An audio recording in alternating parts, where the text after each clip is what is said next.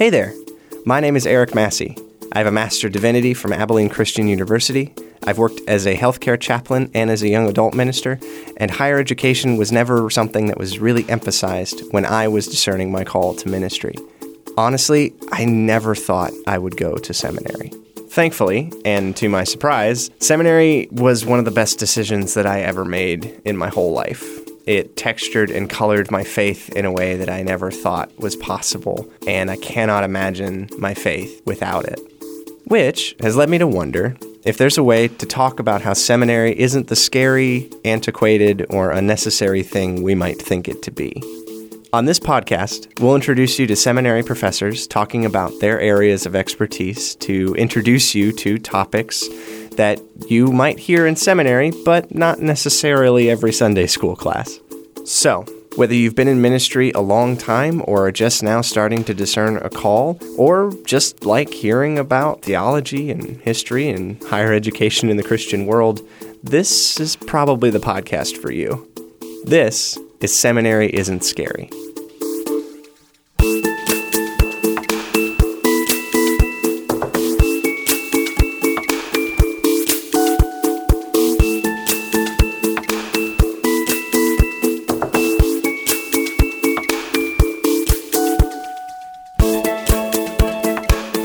On this episode, we talked to Dr. Doug Foster, scholar in residence at Abilene Christian University's Graduate School of Theology. He is most famous for his work in the Stone Campbell Restoration movement in America, which is the movement that the Churches of Christ come from. And if you don't know this already, this is the group of churches that ACU is affiliated with. Doug and I talked specifically about this movement, its history, its people, concepts, and implications. Some of you may not know anything about this movement, and that's totally okay. We think there's something really valuable about listening and learning from the stories and traditions of others. As a small sidebar, you may notice a difference in audio quality for this episode. Since we started this project, the world has been set upon by a deadly virus, and we were forced to record this from a distance. We still think it's a great episode, and I hope you enjoy. So, Dr. Foster, thank you so much for joining us. I just want to start us off by having you tell us a little bit about yourself. Thanks very much, Eric, for inviting me. Well, I've taught at two universities, Lipscomb University in Nashville for 7 years, and then was at Abilene Christian, still at Abilene Christian since 1991. I serve now as a university scholar in residence.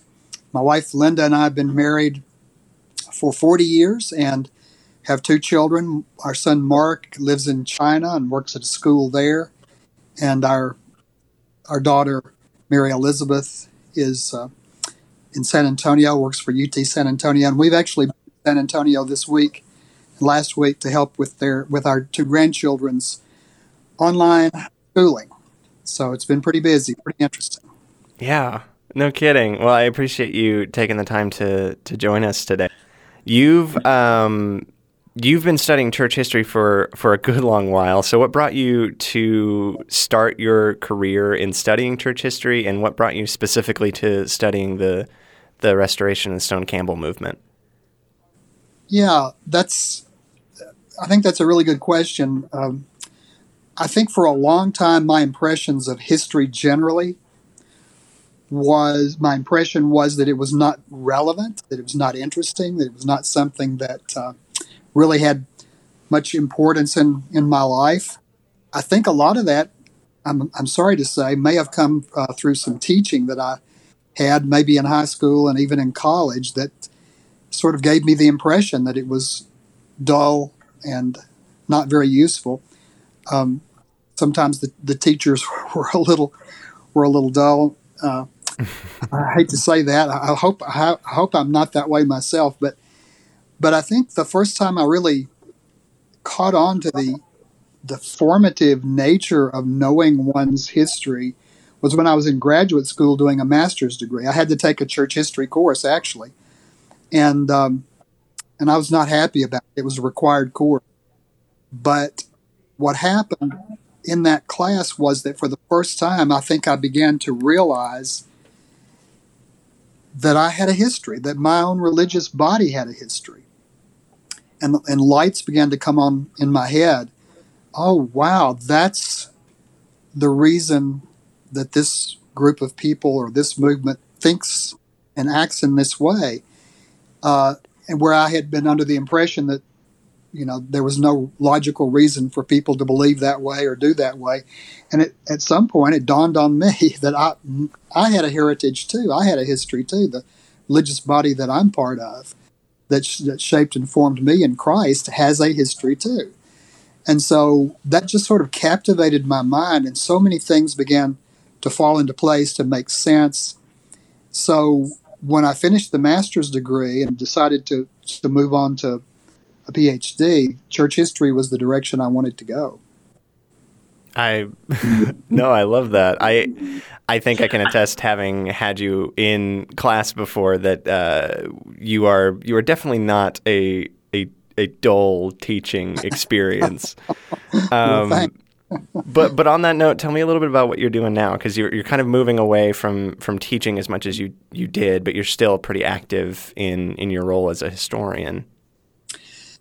Yeah, as I said, after my retirement in December of 2017, the university asked me to become what's called scholar in residence. And that basically, it's worked out with each person. I think there are a couple of us now at Abilene Christian, and it's worked out individually with each person. So the arrangement that I have is I'm continuing to teach at least one course a year, and I'm mostly in the Graduate School of Theology, although next semester I'll be actually teaching a course, a co-taught course with Stephen Moore in the English department there at ACU on issues of race in American literature and film. But so I teach one course a year, but I'm also doing a lot of research and writing. The first thing I did after I became scholar in residence was to finish a long-term project that I'd been working on already then for several years, which was a biography of Alexander Campbell, who's one of the major founding leaders, I guess you could say, of what's called the Stone Campbell movement, the movement that brought about Churches of Christ, Disciples of Christ, Christian churches. Those are the three major streams in North America, but then has become a global movement. And so have continued to do some work in that area. But one of the things that has really become a major focus of work and study for me in the last several years has been issues of race, and particularly the idea of white supremacy that Christians have so often, it has been white Christians that basically created the ideology and have continued to perpetuate it in this country. So I'm working on a project with several other people now to do a study of race and racism in Christian colleges and universities that are affiliated with Churches of Christ. So those are some of the things that are going on as far as my continued work, the teaching and the research. Those are the areas that I'm focusing on right now. Well, I think it's good to hear that you're keeping busy even out of retirement. Yeah, I'm not sure what retirement means. Well, I guess the idea of sitting in a rocking chair is appealing, but I haven't been able to do it yet. Not yet. Well, we hope for that, for you to get some rest in there. Yeah. But I think, so we've been talking a little bit about this, and I think especially from someone perhaps who might have a story similar to mine, where I came to ACU with very little knowledge of who the Churches of Christ were, what the Restoration movement was. Could you give us a little bit of background about what we mean when we say the Restoration movement or the Stone Campbell movement or the Churches of Christ? Who are we talking about there? Yeah, that's really a really good question. And of course, there are quite a number of movements within Christianity that have come up through the centuries. The Stone Campbell Restoration movement, and it's called a Restoration movement, and there are quite a number in church history of movements that were trying to restore something that they believed had been lost or had been obscured, that was very, very important. And so sometimes it's called the Restoration movement, although there are a lot of restoration movements. And so I think historians prefer to be more precise and call it the Stone Campbell Restoration Movement, named after two of the major streams, I guess you'd say, of Reformation in American Christianity, one led by Barton Stone primarily, the other led by Thomas and Alexander Campbell. Especially Alexander Campbell became the main leader of that. And it arose in America in the early 1800s. And quite frankly, there are a number of impulses, movements in early America in that period to try to recover things that had been lost, to try to bring something into perfection, to move into a place where they believed they would be more pleasing to God. And this is definitely one of those movements. Now, what you see in the Stone Campbell Restoration Movement is a deep desire to restore, and this is the term that Alexander Campbell would eventually use, the ancient gospel and order of things. And so the ancient gospel, in many ways, I've just finished a study that comes out of the biography of Alexander Campbell, but in many ways, the center of that ancient gospel part was what he believed was the restoration of a doctrine and practice that had been lost, and that is immersion of believers for the remission of sins and salvation. So that becomes sort of a central piece for Campbell and for the movement. And when you talk about immersion, you're talking about a baptismal practice? That's right. Yeah, that's right. And, the term baptism is the term that most Christians would understand, but Campbell came to the conclusion that biblical baptism was invariably immersion of believers, and that would in fact be the point where a person receives remission of sins and salvation. Now, baptismal theology, there's a wide range of baptismal theologies throughout Christianity. He believed in his own experiences and studies that this was something that had his understanding of baptism as immersion for the remission of sins was something that had been lost or at least obscured in much of Christianity. Now, I will be very clear. He did not believe, although at times he got kind of frustrated that not everybody just agreed with him. He did not believe that only immersed people, only immersed followers of Christ could be saved. And it gets a little complicated. I just recorded a speech for Restoration Day where I go into some detail of his ideas on these things. But that ancient gospel becomes sort of the central piece, and that's a place where a lot of other followers of Christ disagreed with Campbell, and it became in some ways kind of I don't know what the right term is. It was a focal point of criticism or attacks, and he also made it one of the most important parts of what he would be doing.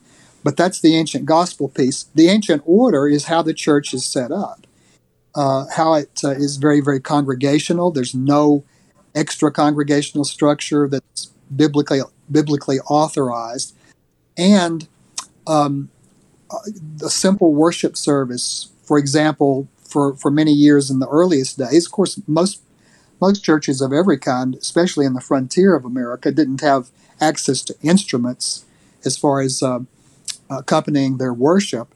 But the idea that Campbell and others were promoting was just a simple worship, congregational worship, and one of the pieces of that was simple singing without accompaniment. Parts of the movement eventually would not make that a major piece of their teaching, and so that's not maybe necessarily a major piece of his theology. But that ancient gospel and order of things, as taught by the scriptures, as he understood them, and you have to understand also that his ideas are very much formed by a certain kind of, I guess you could say, I'll use this with some reservation, enlightenment view of knowledge. How do you come to knowledge? It's a very intellectual. It's a very fact-focused, and I guess you could say you come to it by studying the scriptures thoroughly, by analyzing and pulling together all of the pieces of data, and that intellectual set of propositions is really all important. That intellectual set of doctrines, precisely articulated, and then practices carried out with precision, that's what certifies you, I think, in his mind, ultimately, as a true Christian, which at some level is very problematic. He knew better than that. He knew that it was more than just intellectual conclusions that saved a person, or actions done in a precise way with the correct intellectual conclusions. But it seems that's the main thrust. And so experience was not very important. So that movement began, it grew before the Civil War to be one of the 10 largest religious bodies in the United States. The Stone movement, the Campbell movement came together in the 1830s. Their churches were very congregational, so there was no big meeting to say we're going to merge. It was just in the local areas where those churches existed. In many cases, they just agreed to come together and work and worship as one congregation. The Civil War was a major factor in producing tensions that would lead to an eventual division in the late 1800s, early 1900s.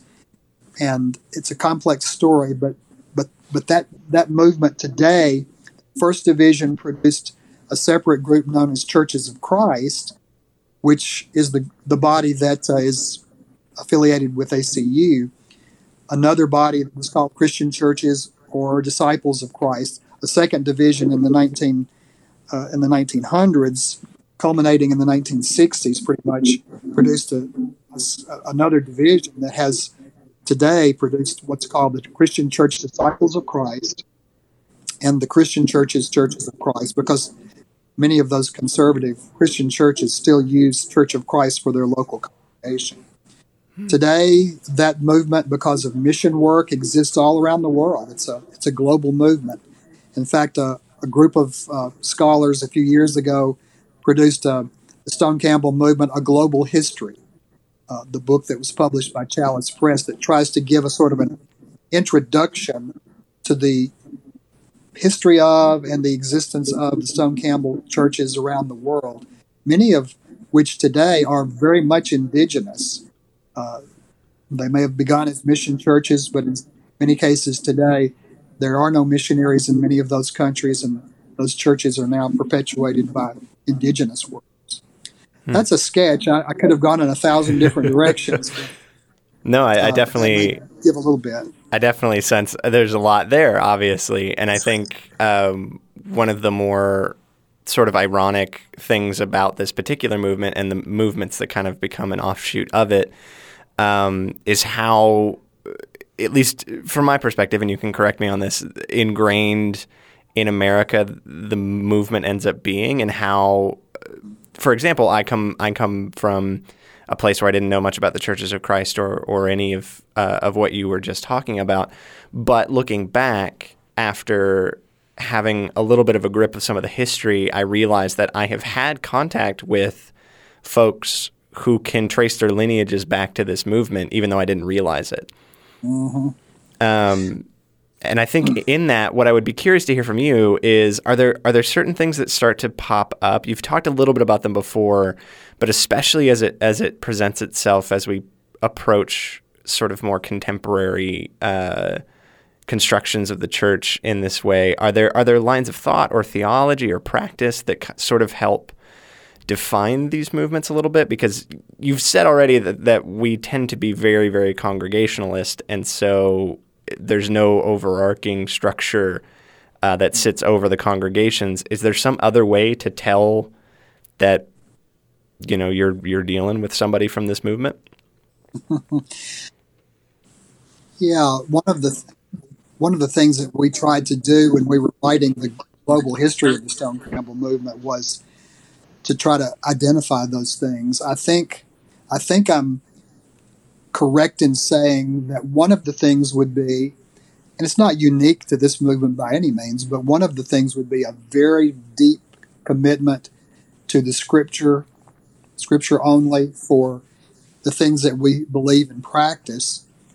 Again, that can be understood in different ways, because if you see the Scripture as primarily an intellectual book, that is, a book of facts, of course, certainly it has facts, truth in it.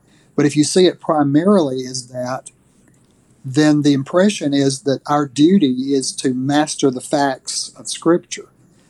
And I think that that's been, again, not unique to us, but I think that that's been a characteristic of many of our churches, that the main thing was having everything precisely articulated.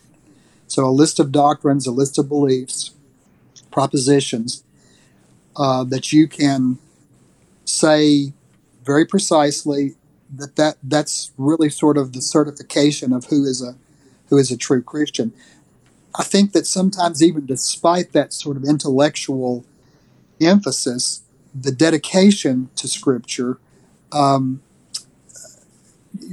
people who have good hearts, I think that the Scripture, where it's described right by Paul as as a double-edged sword, it cuts to the heart, and those with good hearts and minds, even sometimes with the idea that intellectual activity is the primary part of Christianity, it cuts through, and it changes them and transforms them into the image of Christ. And I think that's the point of Christianity. But we have had this deep dedication to Scripture. And I think for the most part, it's been one that has been focused on getting things correct. I think another piece is baptism, the deep sense of the importance of baptism, which frankly I think is true throughout the history of Christianity.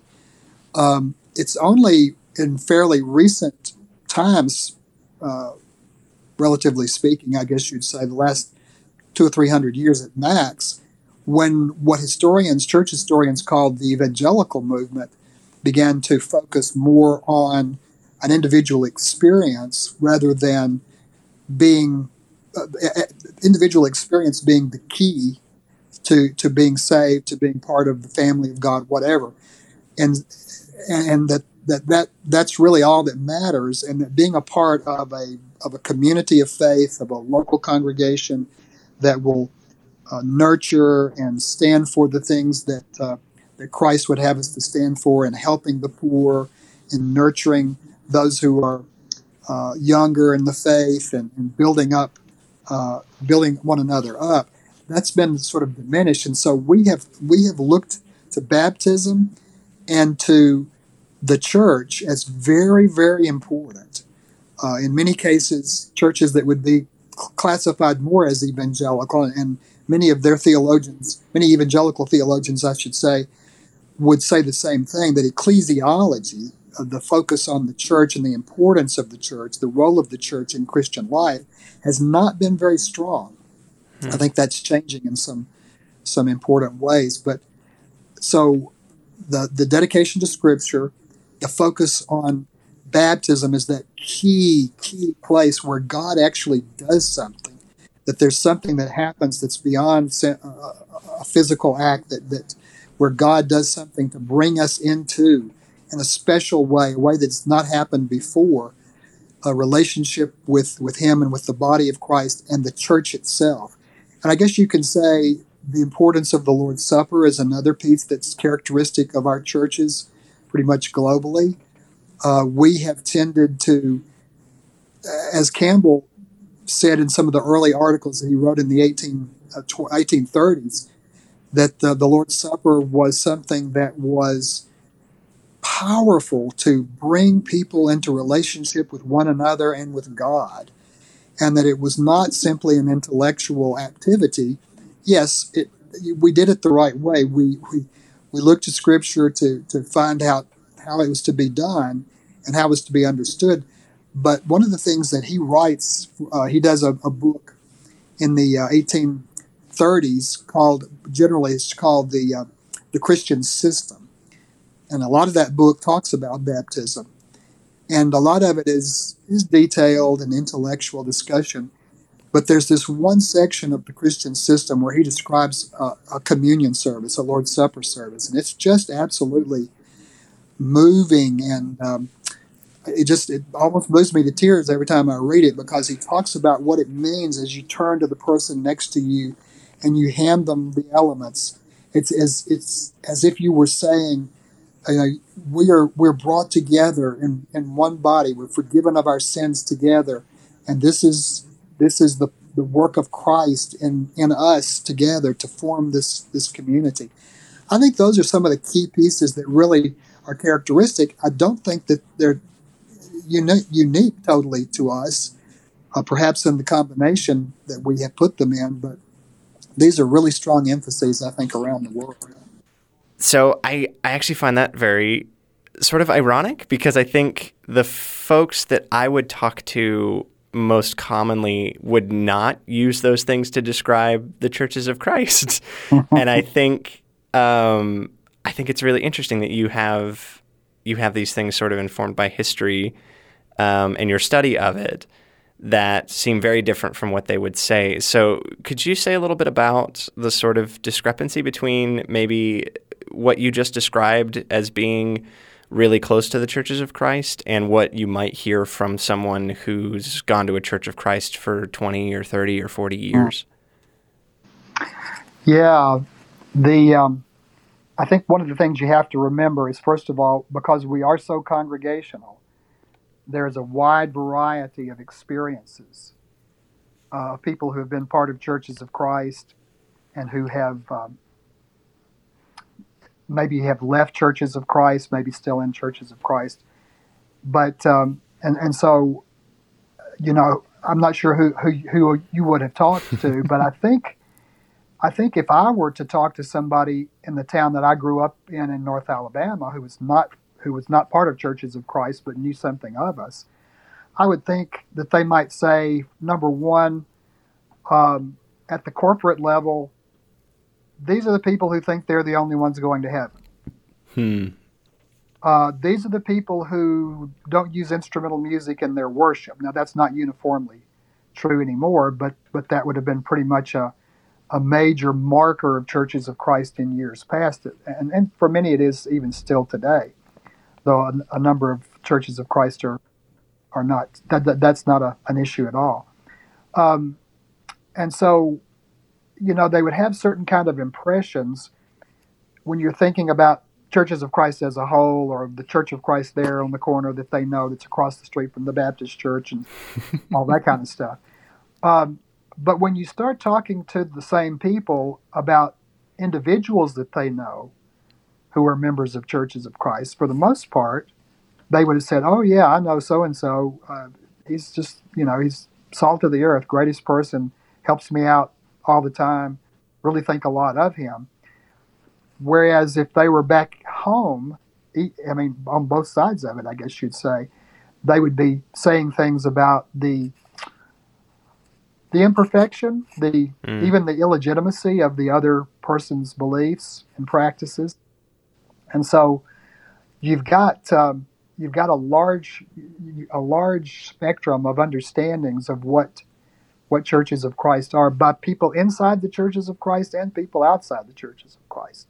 Mm-hmm. I think that in recent years, and it again depends on where you are and the nature of the congregation that you're affiliated with, there has been a much more, I think there's been a much more open sense that people who are struggling to follow Christ, to be the kind of people God would have us to be, to serve others in ways that Christ would have us serve others, that we're all in this together, so to speak, and that there are ways that we ought to be working together. Now, I've been involved for a long time also in efforts toward Christian unity, both within the larger Stone Campbell movement because of the divisions that we've had within our own movement, our churches, as well as in the larger church community as part of the Faith and Order work of the National Council of Churches. And so I think that there's a sense I don't know. I'm not sure how to say this, but I think that there is a sense that some of the old exclusivist attitudes and ideas, the old sectarian exclusivist ideas that we've had in the past, quote, we're the only ones that are going to heaven, which, by the way, that's not unique to us. There are other groups who think this, have thought the same thing, and may still think the same thing too. But I think a lot of that has been mitigated, and I'm thinking that there are a lot of reasons for that. Sometimes it's just a weariness on the part of some people at the attitudes that were so exclusionary and so negative. Sometimes it's a matter of having actually studied our own history and have come to understand a little bit better why we actually do and say certain things the way we do. Even how we got this notion that only people in our churches are legitimately following Christ. So there's a history behind all of that. And one of the things that can come from studying church history, and it's one of the reasons I think that I went into it, is that it can produce a humility that I think is really, really important and key to being a follower of Christ. Now, the fact of the matter is, we are human beings and we have to be somewhere. Okay, Right. we have to be somewhere, and I'm grateful for having been raised and formed in my faith by the context in which I was brought up in churches of Christ. I, as a church historian, and having learned a lot and having been able to evaluate and critically analyze some of the things that have happened to us, some of the ways that churches of Christ and my own faith have been shaped, I don't have to do this uncritically. And again, I'm not uncritically. I'm not talking about just being down on everything, but there are parts of our heritage that we needed to look at and to say that's not right. Well, and I'm curious about what, as you've had an opportunity to kind of do this with your life's work as a scholar, how would somebody kind of on the ground as a layperson or as a minister in the Churches of Christ sort of more meaningfully engage with their own history, especially in the context of us being a little bit, let's say, reticent to necessarily do a deep dive on where our traditions come from, or even sort of hesitant to use the word tradition in some cases? Yeah, exactly. I mean, and let me tell you, that attitude itself, actually, we come by honestly in the sense that that's part of our heritage. There is an ahistorical, there's an attitude that has been very powerful, I think, in certain streams of our movement, that from the earliest days and down to today, that we really don't, that church history is irrelevant. That what happened in the Restoration movement with Stone, the Campbells, and others who were working with them, and those who came afterward in the churches of this movement, and particularly one part of the movement, whichever part you ended up in, that's all irrelevant. That what was done was that we restored the ancient gospel and order. We restored the ancient church. And that everything in church history is basically a story of apostasy, of people who left the truth, of people who were not faithful, and therefore that's not us. We got it right. Well, of course, that's not true. There's a continuity, and Christ said himself on the rock, on the truth of his divinity, he would build his church, and the gates of hell would never prevail against it. Okay, so the church was not. The church has always been here. Sometimes it may have had more problems in this area or that area. The church is a human institution in one sense. It's a divine institution because God is there and God's Spirit is working, and it's going to be there because of Christ's promise. But it's also a human institution because we make it up. And our understandings and our actions and our words, even in the best of intentions, sometimes go against the gospel, the good news of Christ. And so, I'm not condoning anything that happened in the past. I'm not trying to say that there were no problems. That's not true. There were problems all through the history of the church, and we have those problems now. One of the greatest ones in the white church in America, especially, is white supremacist ideas that I think that many times we're not even fully aware are there, and yet we act and operate in those kinds of ways. Well, these are things that we've got to look at. We've got to say that's not according to Christ's will. It's not the gospel. And so I'm not sure if that's really hitting on what you were trying to get at. No, I think that you're touching on it for sure. I think I'm sensing a sort of tension within our movement about how hard it is for us to kind of look more critically at our own history because we believe that something was restored rather than this being sort of an addition or a new thing or an innovation or however we want to parse that out. I think the struggle that I find in a lot of folks in our tradition, and I can only speak from my position and the conversations that I've had, but there is a sense that that tension of being unable to look at our history because we kind of don't believe that it's there is sort of starting to come back and bite us a bit as we try to sort of work out, okay, I am, maybe some of us are getting to the point where we can say, I am a particular maybe flavor of Christianity, or I can see now a little bit where my movement comes from and where I get sort of some of these ideas and practices from. But how do I call myself Church of Christ and say that honestly in acknowledgement of the tradition when the tradition itself sort of tries to not acknowledge the existence of itself? Does that make any sense? Yeah, I think so. I think, again, what's so fascinating to me as a church historian is to see that attitude coming up in a number of places throughout the history of Christianity, especially since the Enlightenment. But this idea, one time there was a person who was just so frustrated at this attitude that we don't have a history. We're just simply restoring the New Testament church. We're just simply going by what the scriptures say. And was so frustrated at that attitude and the denial of the reality of being human and being connected and having a history that he said, yeah, we're one of the largest non-denominational or anti-denominational denominations in the United States.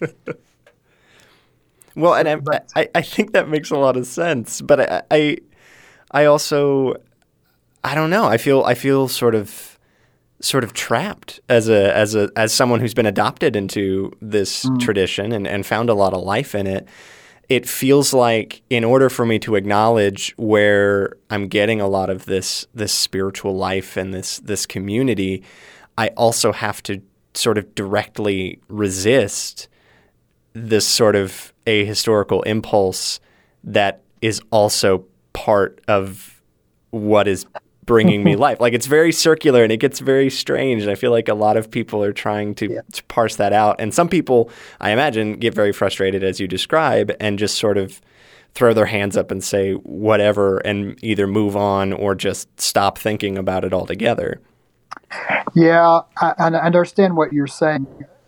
I really do, especially as you begin to understand more of the history and the thought of the Stone Campbell Restoration Movement. I would say this, however, that ahistorical or historically denying stream is not universal, never has been. Alexander Campbell himself, he was a student of church history, new church history, and some of the things that he says really are so brilliant and reflect in many ways a deep understanding of how we have been shaped over a long period of time.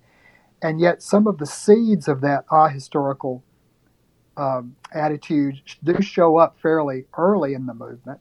But I would have to say that that is not an essential part of this movement. That's my opinion. That's my judgment. I think it has been historically there a lot, but I don't think that there has ever been a time when there weren't significant leaders in this movement, in this part of the movement, Churches of Christ, who were not historically aware that they did have a sense of the connectedness. And while they were very very proud, I guess you would say, of what those early leaders like Campbell, Stone, and many others did, they also knew that those people themselves rested on the shoulders of others who had gone before, and that went back and back and back in a long progression of teachers and leaders and people who had nurtured them and taught them and had led them in their faith and shaped them. So I would say that while, like a number of other groups, even the American people as a whole, the American ethos as a whole, is sometimes very ahistorical in the sense that, we created this new thing in America, and it's true. There are a lot of things that were fairly unique in America, but this pristine, perfect new creation that comes out in America, well, some of that same idea gets picked up in some of the religious groups, and certainly by us. Mm. But I don't think that it is an essential part, and that's my opinion, of who we really are as part of Churches of Christ. But I can see your dilemma, because if it were, then how can you acknowledge that we do have a history, that we have been shaped by a long chain that goes way back to the very beginning of Christianity, to the very beginning of God's people, in some ways, you could say. How do you acknowledge that, and also acknowledge that who we really are is bound up in this ahistorical view? I don't think that it is. Well, and I think that brings me to one of the last things I wanted to ask you about, which you've mentioned already a little bit, is you've been really involved in some pretty big ecumenical work globally. And so I'd like to hear just a little bit about that, but I'd also like to hear it in the context of, as sort of inheritors of this particular tradition, as Church of Christ people, what does the future look like for us as we engage with a sort of global and very diverse Christianity? Well, that's it's a good question, but it's also a difficult question. I think that another one of those conundrums, it was that there was sort of a deep sense in our early movement that what we were trying to do was to bring about the unity of all Christians, right? Now, some part of that was based on the idea that we restore the doctrines and practices, and as the ancient church had them, the ancient gospel in order, and then everybody else who's a Christian will look and say, "Oh, wow, yeah, why didn't we see that before?" And would all accept that, and they would do that, and that would bring about Christian unity. Again, that's based on an assumption that what certifies one as a Christian is very precisely articulated doctrinal statements, propositions, and a set of practices that are done in a particularly precise way according to those doctrinal propositions. Well, doctrine and practice is very, very important. There's no question about that. But we have to understand how we've even approached the Scriptures. I think church history has helped me understand that what certifies one as a Christian, and Alexander Campbell says that in his best days, is not being able to state a precise list of propositions and carry out a precise list of practices, but it's being transformed into the image of Christ. And Campbell says that. Campbell knows that. And so the doctrines and the practices in some ways are means to an end and not the end themselves. They are not the point. The point is being transformed into the image of Christ. And I think that Campbell's statement, when he's talking about one of the things that's most important to him, and that's baptism, he makes the statement that it is the image of Christ in the other that the Christian looks for and loves, and not conforming to any commandment, even one as important as baptism. Now, he's not soft on baptism at all. He's very, very strong. And yet he knows that the point of it all is being transformed into the image of Christ. And I think that being in communication with, in conversation with, in worship with, in work with Christians who have other heritages, people who are part of different histories, you begin to see that the caricatures that we've often kind of constructed, consciously or unconsciously, of people who are in other religious groups of being duplicitous, they really should know better, and they're practicing false things, they're teaching false doctrine. You begin to start saying, okay, there's a reason behind most of those things that they teach, just like there is behind what we teach and the way that we understand them. And it's not because they're just intentionally wicked. And it's not because we're intentionally wicked, because we have a certain set of understandings. And so, as more and more people in churches of Christ begin to understand, again, that we're in this together, that Christians need each other, I'm not sure how to say this exactly. Leroy Garrett, who was he's a historian of the Stone Campbell movement. He passed away just a few years ago. He used to say, what we really want is what Barton Stone said in the last will and testament of Springfield Presbytery, that we will that this body die, cease to exist, and sink into union with the body of Christ at large. Well, each religious tradition, each religious body, each church, including churches of Christ, have something to say, have something to contribute to the larger conversation. And so it's not that we want to just say, let's just obliterate everything and become some sort of generic Christians, so to speak, because each tradition, each history, each group that has a heritage has insights and contributions that enrich the whole, that we need to hear from each other. It doesn't mean that we necessarily next week need to just shut down all of our different places of worship. It's not going to happen. In some ways, I wish it would and could.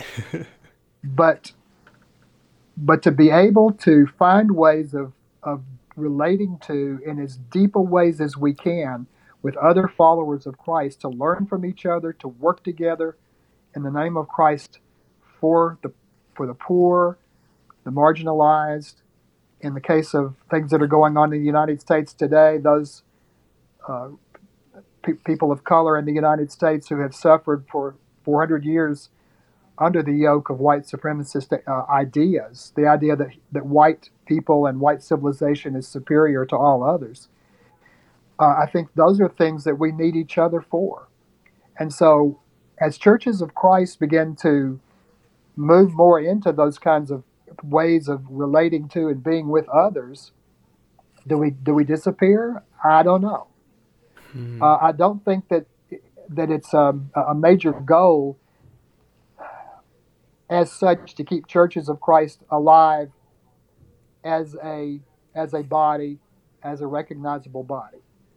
I think what the point is trying to be what God wants us to be, what Christ would have us to be, in carrying out His will on earth as it is in heaven, and reflecting His kingdom on earth as it is in heaven.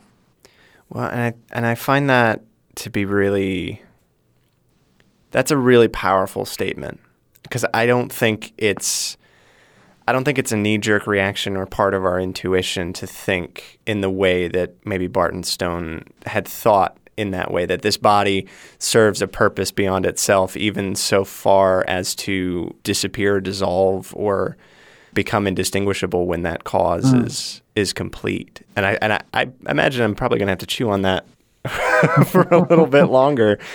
But as we wrap up, I wanted to ask you, in terms of how we engage with our history, how do you see the role of education of not just ministers, but also lay people, from a sort of, obviously we're talking about this in the context of both being people associated with Abilene Christian University, which is a Church of Christ founded university, and I would love to hear a little bit about what you think places like this have a role in this process. Eric, I think that because of your own experience as being a student and now working for the Graduate School of Theology, that places like that where future ministers, current ministers, members who are not ministers but who are leaders in other kinds of ways are trained, that one of the key pieces is the learning of church history to raise that sense of historical consciousness. And it's not just a historical consciousness in a generic sense or a secular sense. I'd call it a spiritual historical consciousness, that God works in history and has continued to work in history. And to be able to learn some of that story, to be sensitive to it. So not that you have to know every detail of every document, every year what happened in those years, every person. But some of that is really important to get a sense that there is a continuity. And I think it produces, as I said earlier, number one, a humility to see how imperfect people have continued to strive to follow Christ in lots of different ways. But it also creates a sense, again, of being in the same boat. We're in this together as people who are striving to follow Christ. And so for me, church history was the entree to work on Christian unity. I mean, obviously I had a great subject in Stone Campbell Restoration history because of the emphasis on Christian unity that was so much a part of that movement in many ways through its whole history. But I think it gives us all a sense of that and a sense of why things have developed. So I would really encourage churches, even at the high school level, would teach church history. Some people will say, "Oh, that's terrible." It's just sort of like my first impressions of what history was all about. Anyway, that'll kill the Sunday school program.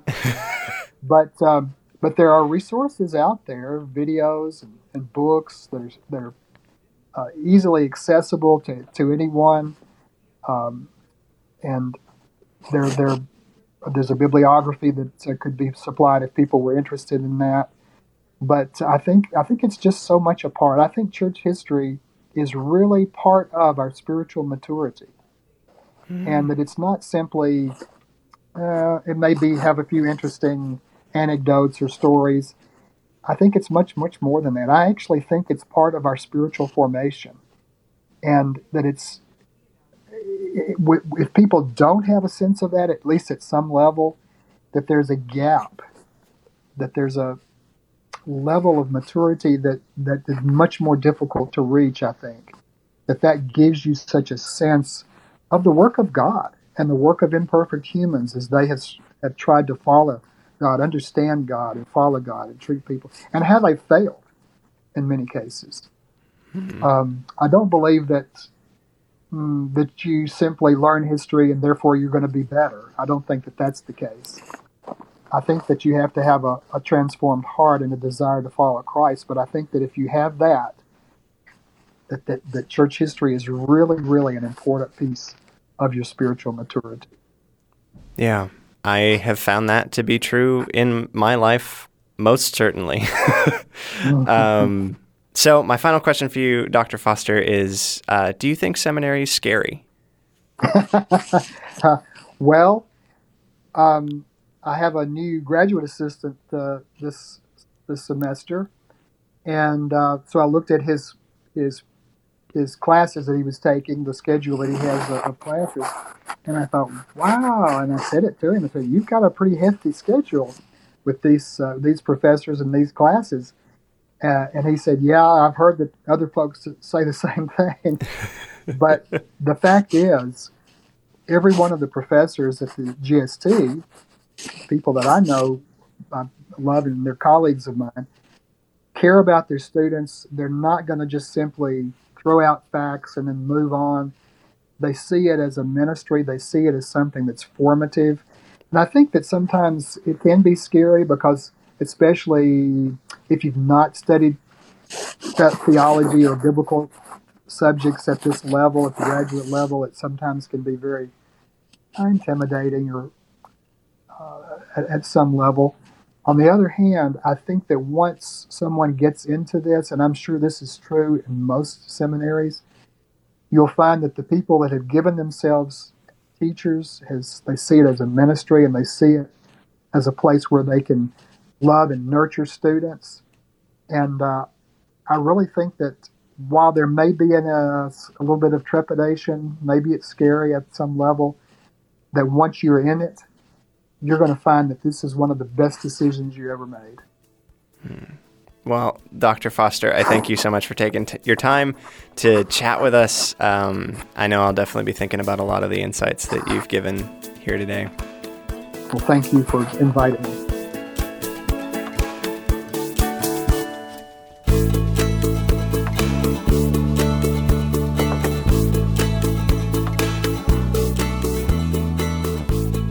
When I was doing clinical pastoral education, I found myself in a position where I was around a lot of people who had no idea who the Churches of Christ were, and I had to explain to them who we were, where we were from, and what we do.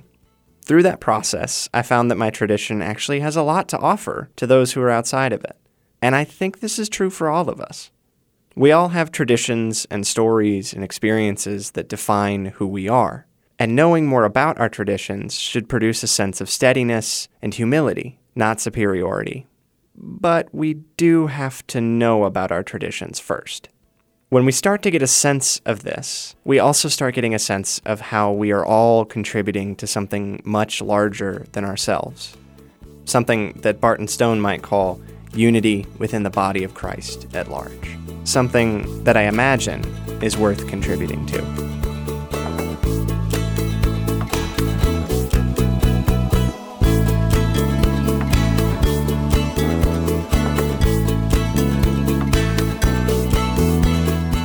Thank you for listening to this episode of Seminary Isn't Scary. Seminary Isn't Scary is a creation of the Graduate School of Theology at Abilene Christian University. Our producer is Zane Goggins, and a special thanks to KACU for providing the studio space and all of this wonderful equipment. I'm your host, Eric Massey. Thanks for listening.